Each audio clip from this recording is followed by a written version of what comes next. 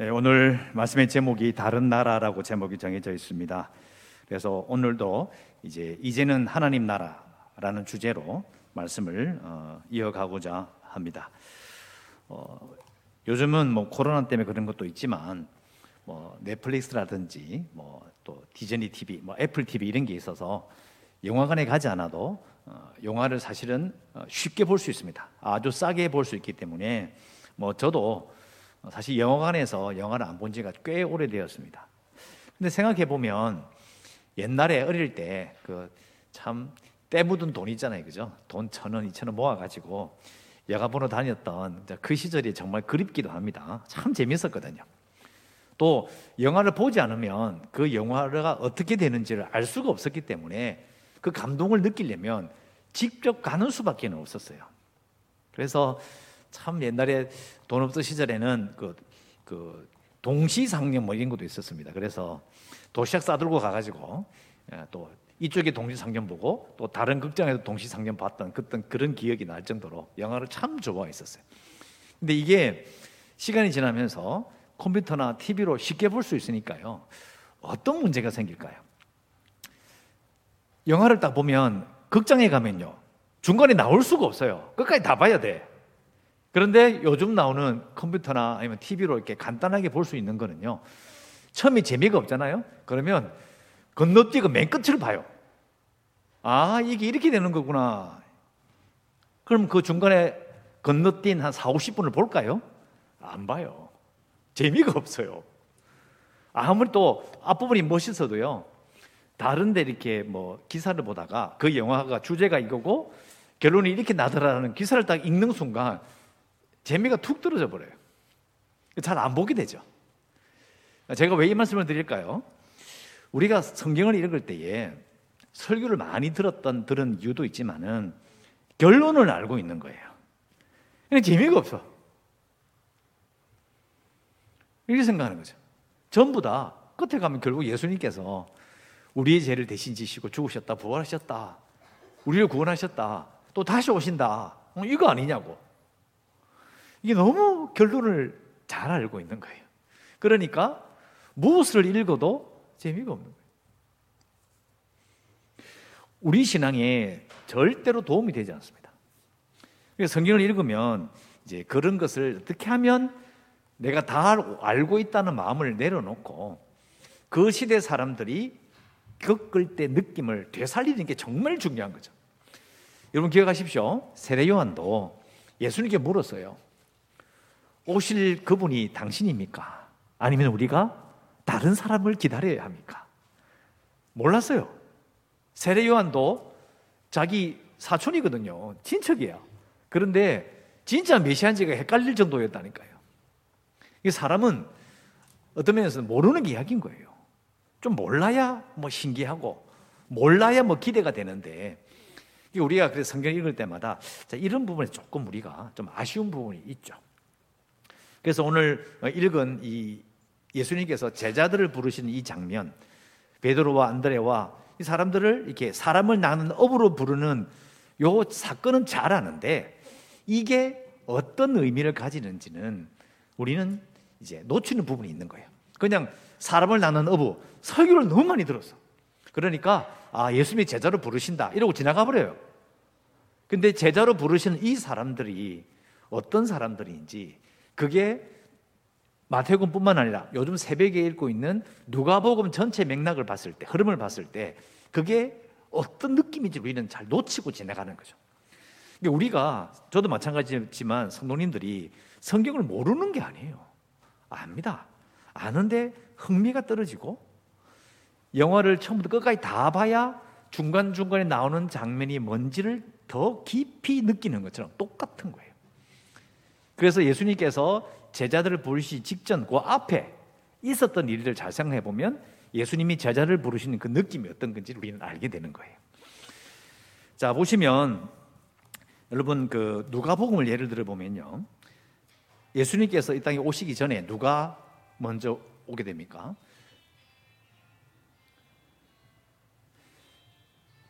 세례 요한이 먼저 오게 되죠. 조금 빨리 태어나요.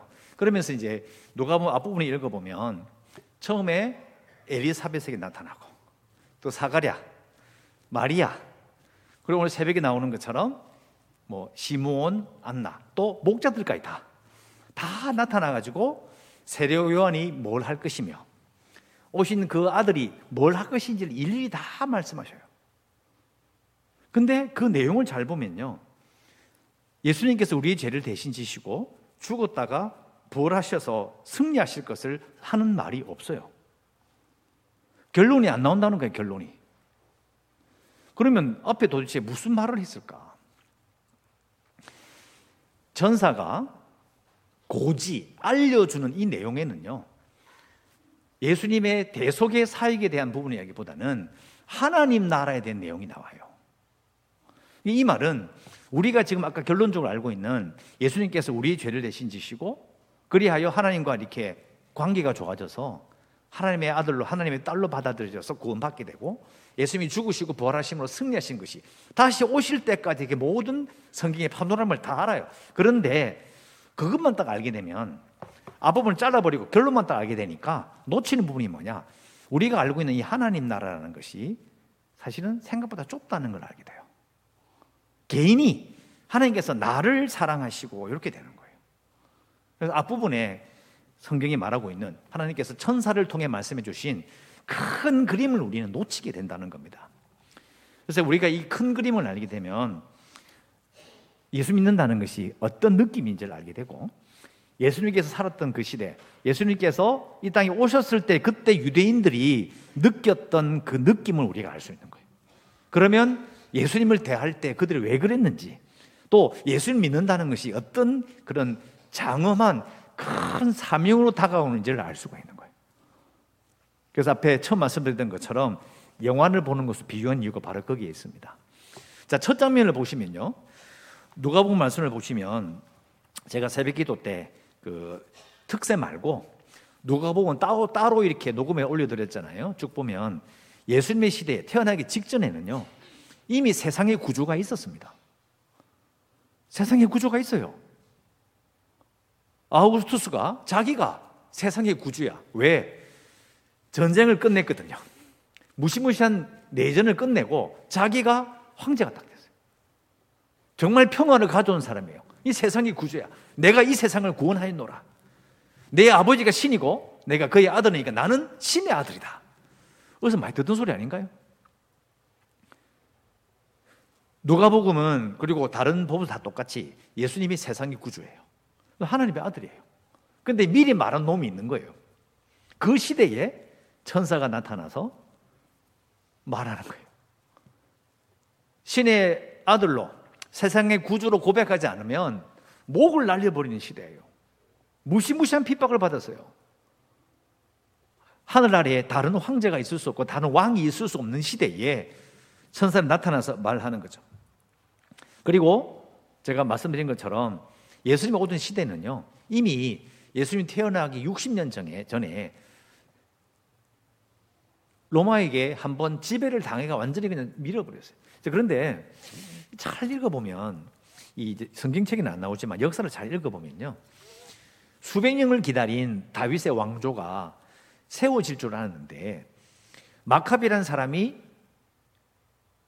시리아를 이겨버리고 독립을 했는데요, 시간 조금 지나 보니까 자기들끼리 권력 투쟁에 휘말려가지고 맨 마지막에는 자기의 정적을 제거하기 위해서 로마 군대를 끌어들인 거예요. 그게 폼페이우스 장군이에요. 들어와가지고 자기들에게 권력을 넘길 줄 알았는데 로마가 그걸 먹어버렸어요. 그리고 나서 63년이 지난 거예요. 그리고 나서 예수님이 태어나신 거예요. 자, 이런 시대에 누가복음에 보면 사가랴에게 천사가 말하거든요. 이스라엘 자손을 하나님께로 많이 돌아오게 할 것이고 주를 위하여 세운 백성을 준비하리라. 자, 우리는 결론은 아니까 그냥 무심하게 읽는데 그걸 들은 사가랴와 엘리사벳은요, 무슨 느낌을 가지냐면 전쟁의 기미를 느끼는 거예요. 다시금 일어서서 다윗의 왕국을 이 땅에 세우겠구나. 하나님이 지금 군사를 일으키신다고 느낄 수밖에 없는 거예요. 왜? 전쟁의 시대였기 때문이에요. 우리랑 느낌이 완전히 다른 거죠. 그리고 마리아에게 나타나서 천사가 또 말하죠. 마리아를 무서워하지 말라. 왜 무서워하지 말라고 그랬을까요? 천사가 나타나니까 무섭다? 아니에요. 그게 아니고 보세요. 지극히 높으신 이의 아들, 아니 신의 아들이 있어요. 아우구스투스가 있는데 신의 아들이라는 거예요. 네 자식이 신의 아들이다. 그러면 황제하고 정면으로 갖다 들이받는 거예요.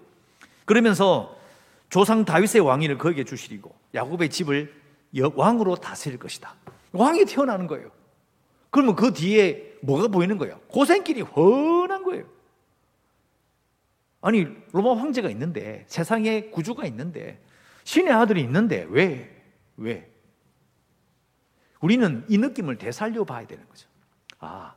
사가랴가 받았던 그 충격과 마리아가 느꼈을 그 충격을 생각해 봐야 합니다. 그리고 이제 사가랴가 또 이제 입을 다물었다가 벙어리가 되었다가 풀리면서 말을 하죠. 구원의 뿔이라고 이야기합니다.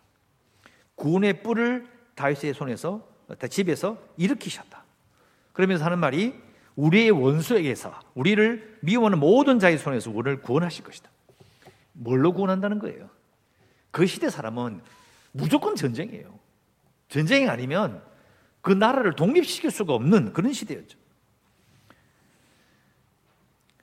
우리가 생각해 볼 때에 예수님께서 우리의 죄를 대신 지시고 우리의 죄를 사하시고 우리를 구원하시고 그리고 죽으셨다가 부활하셔서 승리하셨다, 이것이 결론으로만 딱 알고 있으니까 그 시대 사람들이 느꼈던 그 충격과 또 분명히 지금 로마 황제의 나라가 있어요. 그런데 그의 아들, 하나님의 아들이 오셔서 세울 그 나라와 이게 충돌하는 느낌을 잘 모르는 거예요.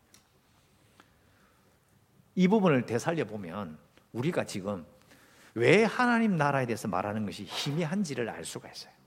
그리고 하나님 나라에서 우리가 알고는 있는데, 들어본 적은 있는데 그게 우리에게 아무런 영향이 없는지, 왜 없는지를 알 수가 있는 거예요. 하나님 나라 들어보신 적 있잖아요. 있는데 그 내 나라하고 무슨 상관이 있냐는 거죠. 그 이유가 뭘까요?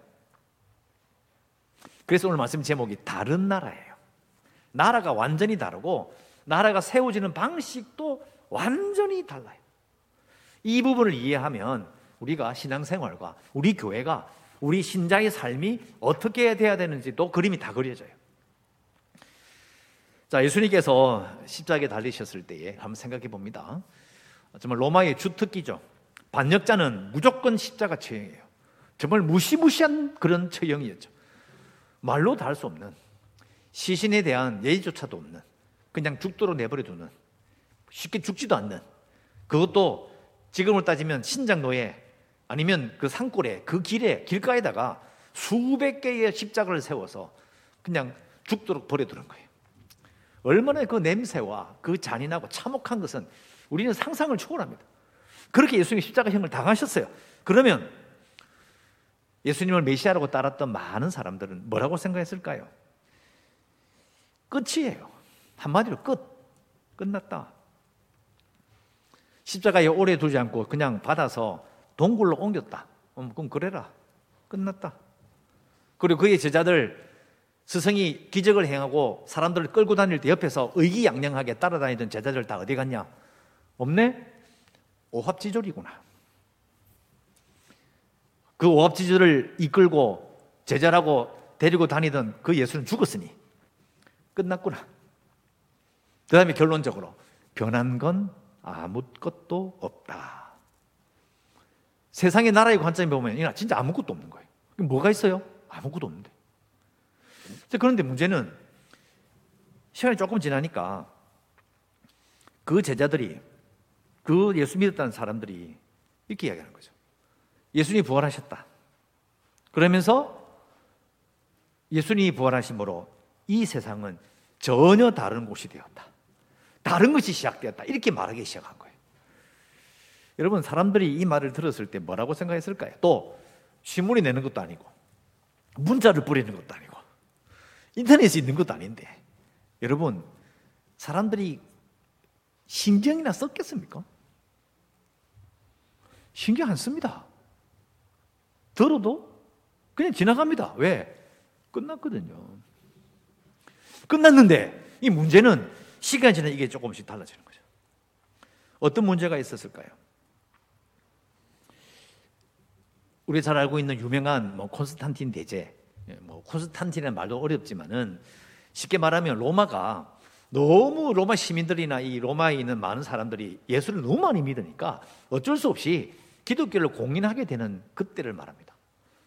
그러니까 이 계산해 보면 그 시대부터 해서 이제 네로 황제의 핍박 이후로 한 150년 정도 시간이 지나면서 엄청나게 퍼져나갑니다. 여러분, 그게 어떻게 가능한 건가요? 우리는 결론을 알고 있으니까 그냥 그래 됐는가 보다 쉽죠. 자, 그런데 이 기독교 공인하기 이전의 기독교의 이런 그 기록이나 살펴보면 우리가 잘 아는 바울이라는 사람이 선교사로서 전도자로서 열정을 가지고 막 했는데 로마 올라가가지고 잡혀서 딱 죽어버리잖아요. 베드로도 순교당하고 다 죽었어요. 그러면 끝이잖아요. 실제로 바울의 뒤를 잇겠다라는 선교사와 전도자는 기록되지 않습니다. 그러니까 눈으로 보는 세상 나라의 관점으로는 그건 끝난 거예요. 그런데 계속 퍼져나가는 거예요. 어떻게 된 거죠? 어떻게 된 걸까요? AD 68년에 네로 황제가 핍박을 딱 가하니까요, 쉽게 말하면 지하로 다 숨어버렸어요.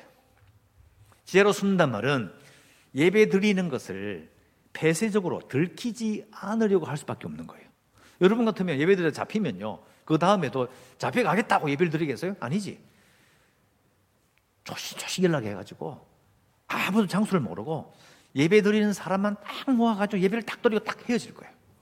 그래야 안 잡혀가니까. 여러분, 그 세월이 100년이 넘어요. 그런데 어떻게 전도가 된 거죠? 예배는 우리가 지금처럼 총동원 주일합니다. 자, 이웃들 다 데리고 옵시다. 그건 미국에서 시작된 거예요. 그러니까 그 당시에 이 초대교회 예배는요, 그 예배에 외부인이 올 수가 없어요. 그래서 뭘 하는지를 모르기 때문에 거기서 이상한 일이 벌어진다, 애기의 피를 마신다, 사람 살코기를 뜯어먹는다, 이런 식의 오해가 생긴 이유가 바로 거기에 있어요. 몰라요. 아무도 못 가. 진짜 예수 믿는 사람은 딱 골라서 가는 거예요. 그래서 학습이 6개월이 되는 거고 세례도 그냥 주진 않아요. 왜? 잘못하면 간첩이 들어올 수도 있거든요. 전부 다 잡혀가는 거예요. 그러니까 비밀로 해서 예배는 복음을 전하는 게 아니고요, 하나님께 영광을 돌리고 신자들을 가르치고 그들을 격려하는 강력한 도구가 예배였던 거예요. 그런데 어떻게 전도가 됐냐고요. 그래서 이제 역사자들은 그것을 설명할 방법이 없다. 그러면서 이렇게 썼어요. 제대로 된 일꾼이 없어도 추수가 되는 하나님 나라, 이렇게 썼어요. 일꾼이 없어. 왜요? 바울과 같은 전도자가 없어요. 그런 사람이 기록되지 않아요.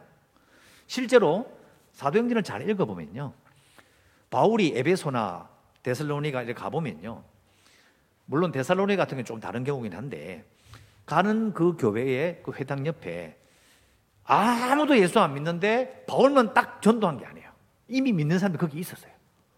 물론 사도행전 1장 2장에 나오는 그 베드로의 설교를 통해서 예수 믿게 된 그 역사를 통해서 흩어져 나간 사람들이 있는 거예요. 이미 시작되고 있었던 거예요.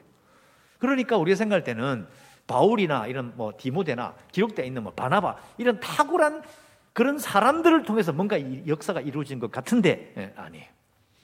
그래서 역사가들이 말하는 거예요. 제대로 된 일꾼이 없다. 숨어서 예배드리고 아무도 모르는 그곳에서 어디서 예배드리는지도 모르고 정규 예배 시간 정해놓고 예배드리도 못하죠. 아무런 기록이 없고 뭘 했는지도 모르는데 계속 기록도 없고 보고도 없고 아무것도 없는데 계속 퍼져나가는 거예요. 우리가 이 부분을 왜 생각지 못하냐면 세상의 나라가 퍼져나가는 방식을 생각하는 거예요. 유명한 자, 유력한 자, 힘이 있는 자가 뭔가 일을 한다는 거예요. 그런 마음을 가지니까 하나님의 나라가 퍼져나가는 방식도 그런 거라고 생각해요. 그렇게 가겠지. 똑똑한 사람, 목사도 마찬가지죠. 이런 생각할 수 있어요. 우리 교회에 아주 유력한 자가 있으면 크게 될 것이다. 얼마나 큰 도움이 도움이 되겠는가? 이런 생각을 여러분 저만 하겠습니까? 사람이라면 다 그런 생각하는 거예요. 왜? 그러면 금방 효과가 나타나니까. 여러분, 그런데 오늘 하나님 나라를 이야기하고 그 주의 백성을 불러 세울 거고, 그죠? 하나님의 아들이 와가지고 이 세상의 구조가 되신다는 이 이야기를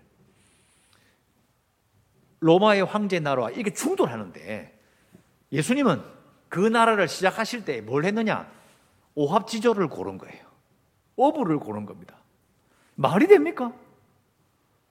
결국은 예수님께서 십자가에 달리시 직전에 체포되어 갈 때 도망가는 건 너무나 당연한 거예요. 왜? 오합지졸이니까. 아무것도 아닌 거예요. 그건 불보듯 뻔한 거예요. 그래 고른 거예요.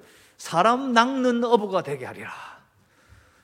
말은 멋있지. 우리는 멋있게 느끼죠. 그런데 사실은 되게 황당한 말이에요. 사람을 어떻게 낚아요? 뭘로 낚아요? 물론 우리는 설교를 많이 들었으니까 뭐 전도한다, 영혼을 구원한다는 식으로 생각하지만, 그러나 그 당시 사람들이 생각했을 때 사람을 낚아서 뭘 해? 지금 뭐 이런 사람들 낚아가지고 뭘 하는 것 같은데, 군대는 어디 있으며 유력한 자들은 어디 있으며 이 동자는 세력은 어디 있고 정치적으로 후원하는 그런 돈이 있는 그런 무리들이 어디 있냐는 거예요. 근데 예수님의 방식은, 하나님 나라의 방식은 오합지졸로 시작했어요. 그래서 초대교회 신자들 가운데서 사람들이 기록을 이제 발굴이 되면요, 발굴에 이렇게 써놨어요. 하나님은 무명의 신자들을 데리고 일하신다. 그런데 무명의 신자들 보니까 전부 다 제자들처럼 오합지졸인 거예요.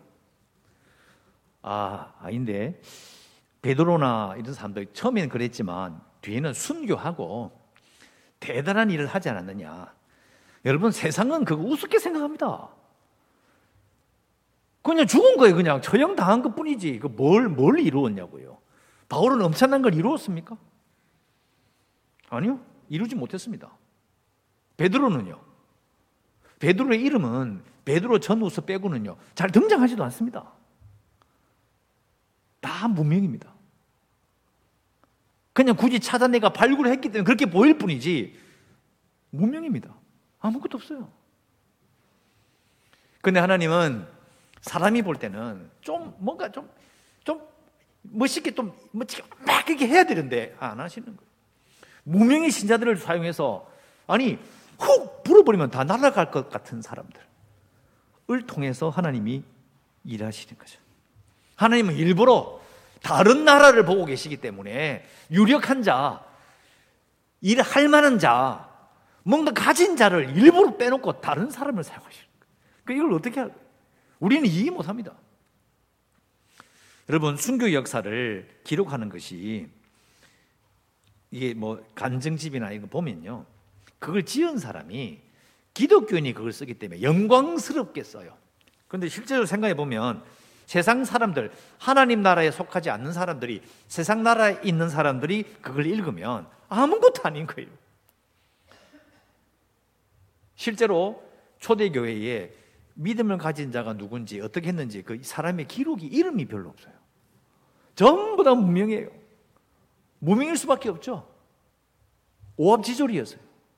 그런데 잘 생각해 보면 그 기간 동안에 한 150년에서 200년 되는 그 기간 동안에 예수 믿다가 죽은 신자는 몇 명이나 될까요? 잘 한번 생각해 보세요. 또 핍박받다가 실망하고 예수 믿는 것을 포기한 자들은 몇 명이나 될까요?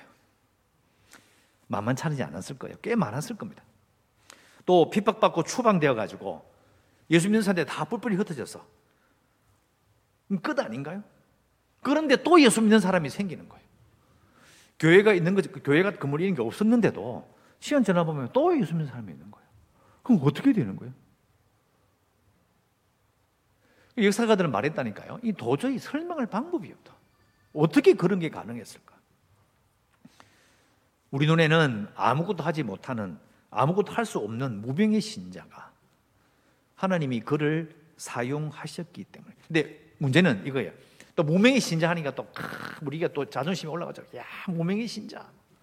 근데요, 하나님께서 하신다는 것은요, 그때 무명의 신자들이 속한 교회의 기록이 몇 줄 남아있는데 뭐라고 되어 있냐면, 하나님께서 무명의 신자를 데리시고 인내하신다, 이렇게 써놨어요.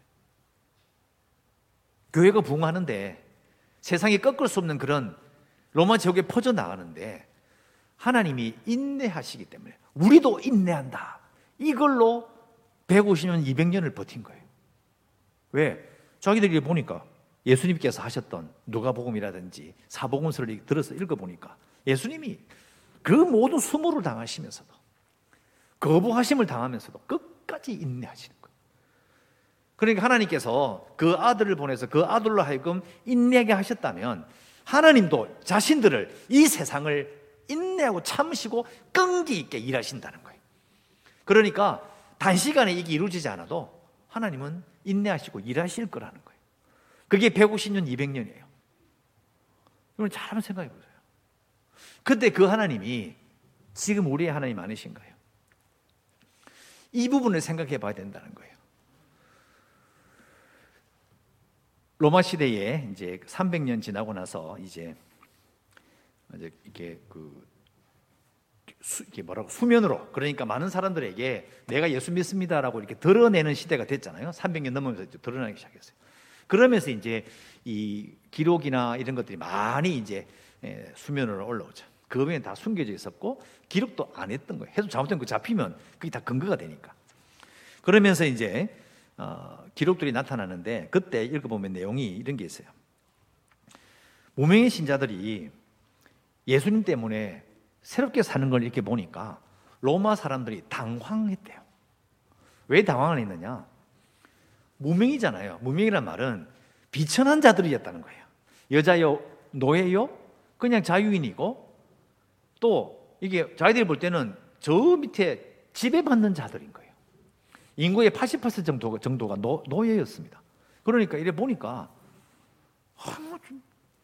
이 땅바닥에서 기는 놈들인 거예요.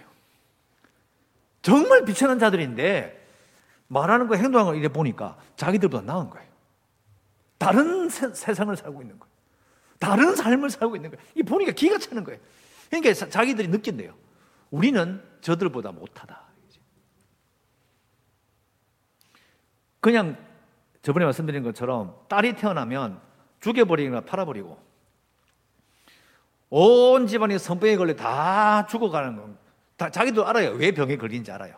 성적으로 물러나기 때문에 그런 병에 걸린다, 성병에 걸린다는 거 다 알아요. 그런데도 그냥 하는 거예요. 왜? 그냥 살아왔기 때문에. 부정부패, 그리고 권모술수, 수단과 방법을 가지지 않고 지위를 쟁취하고 이런 거 좀 다 해왔어. 수백 년을 해왔기 때문에 그냥 하는 거지.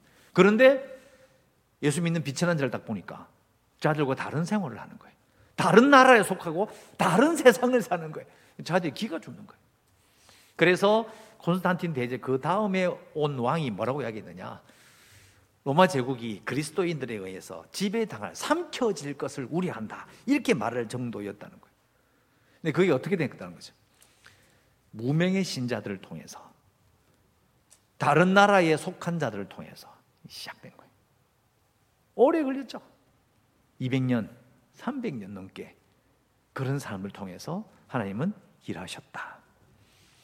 그러면 우리가 하나님 나라를 생각할 때 우리가 뭘 생각해야 되느냐? 첫 번째 간단합니다. 우리가 다른 나라라는 거, 우리가 지금 속한 곳이 다른 나라다라는 걸 생각해야 돼요. 나라가 다른 말은 이건 정말 심각한 이야기입니다. 왜냐? 여러분, 저도 가장 충격을 받았을 때가 인도에 가봤을 때입니다. 저는 정말 이건 세상이 달라요. 뭐 태국이나 아니면 인도네시아 이런 데 가보면 그래도 좀 사람 사는 곳이 느껴지고, 내리면 공항이나 사람들 색깔이 그렇게 뭐 크게 다르지 않아요. 뭐 태국도 가면 물론 종족이 있으니까 북쪽이 아니고 남방으로 내려오면요, 우리하고 비슷하게 보여요. 근데 인도는 완전히 달라요. 그 느낌은 말로 다 할 수 없어요. 그게 우리가 눈에 보이는 이 세상 나라를 살아가면서 내가 다른 나라 사람이라는 느낌이 있느냐 하는 거예요. 그걸 우리 되살려야 하죠. 이게 바로 처음에 말씀드린 누가복음에 나오는 그 하나님의 나라를 말하는 그 느낌인 거예요.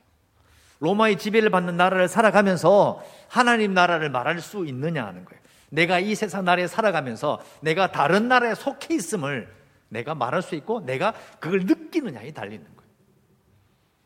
이건 신자 한 사람 한 사람에게 맡겨진 하나님의 영적인 도전이에요. 왜? 그게 무명의 신자들로 하여금 인내하시는 하나님과 함께 그 땅을 살아가게 하신 가장 중요한 신앙 고백인 거예요. 나는 다른 나라 사람이라는 거예요. 다른 나라 사람이야. 그러니까 다르게 사는 거예요. 우리가 이 부분을 놓치는 거죠. 말하지 않는 거예요. 그냥 이 세상 살면서 적당하게 기도하고 적당하게 살면서 큰 사고 치지 않고 그냥 고만고만하게 살면 되는 거예요. 그런데 하나님 나라를 이야기하고 세상의 구주 되신 예수 그리스도와 그의 승리를 통해서 이 땅에 하나님 나라, 내가 그 다른 나라에 속해 있음을 딱 아는 순간 내가 하는 모든 일들이 세상 나라와 충돌하는 걸 알게 돼요. 그 충돌함을 인내로 계속 지켜가고 이겨내는 거죠. 그게 초대교회 역사의 비밀이라고 볼 수 있습니다. 여러분, 저도 이제 목사고 그리고 이제 인간이니까 저도 성격이 급한 부분이 있어요. 뭔가 빨리 좀 잘 됐으면 좋겠고 쉽지 않거든요. 이런 게 좀 있었으면 좋겠는데, 또 이런 일이 좀 일어났으면 좋겠는데. 근데 여러분, 누구는 뭐 잘 될 때, 뻗어나갈 때 그때 태어나고 싶지 않겠습니까? 근데 우리는 태어날 때를 고를 수가 없어요. 또 적당할 때에 그냥 뭐 솔직히 말로 어려운 거 더러운 거 안 보고 확 그냥 세상 떠났으면 좋겠어. 근데 그게 마음대로 안 돼요. 어른들 그렇게 말씀하시잖아요.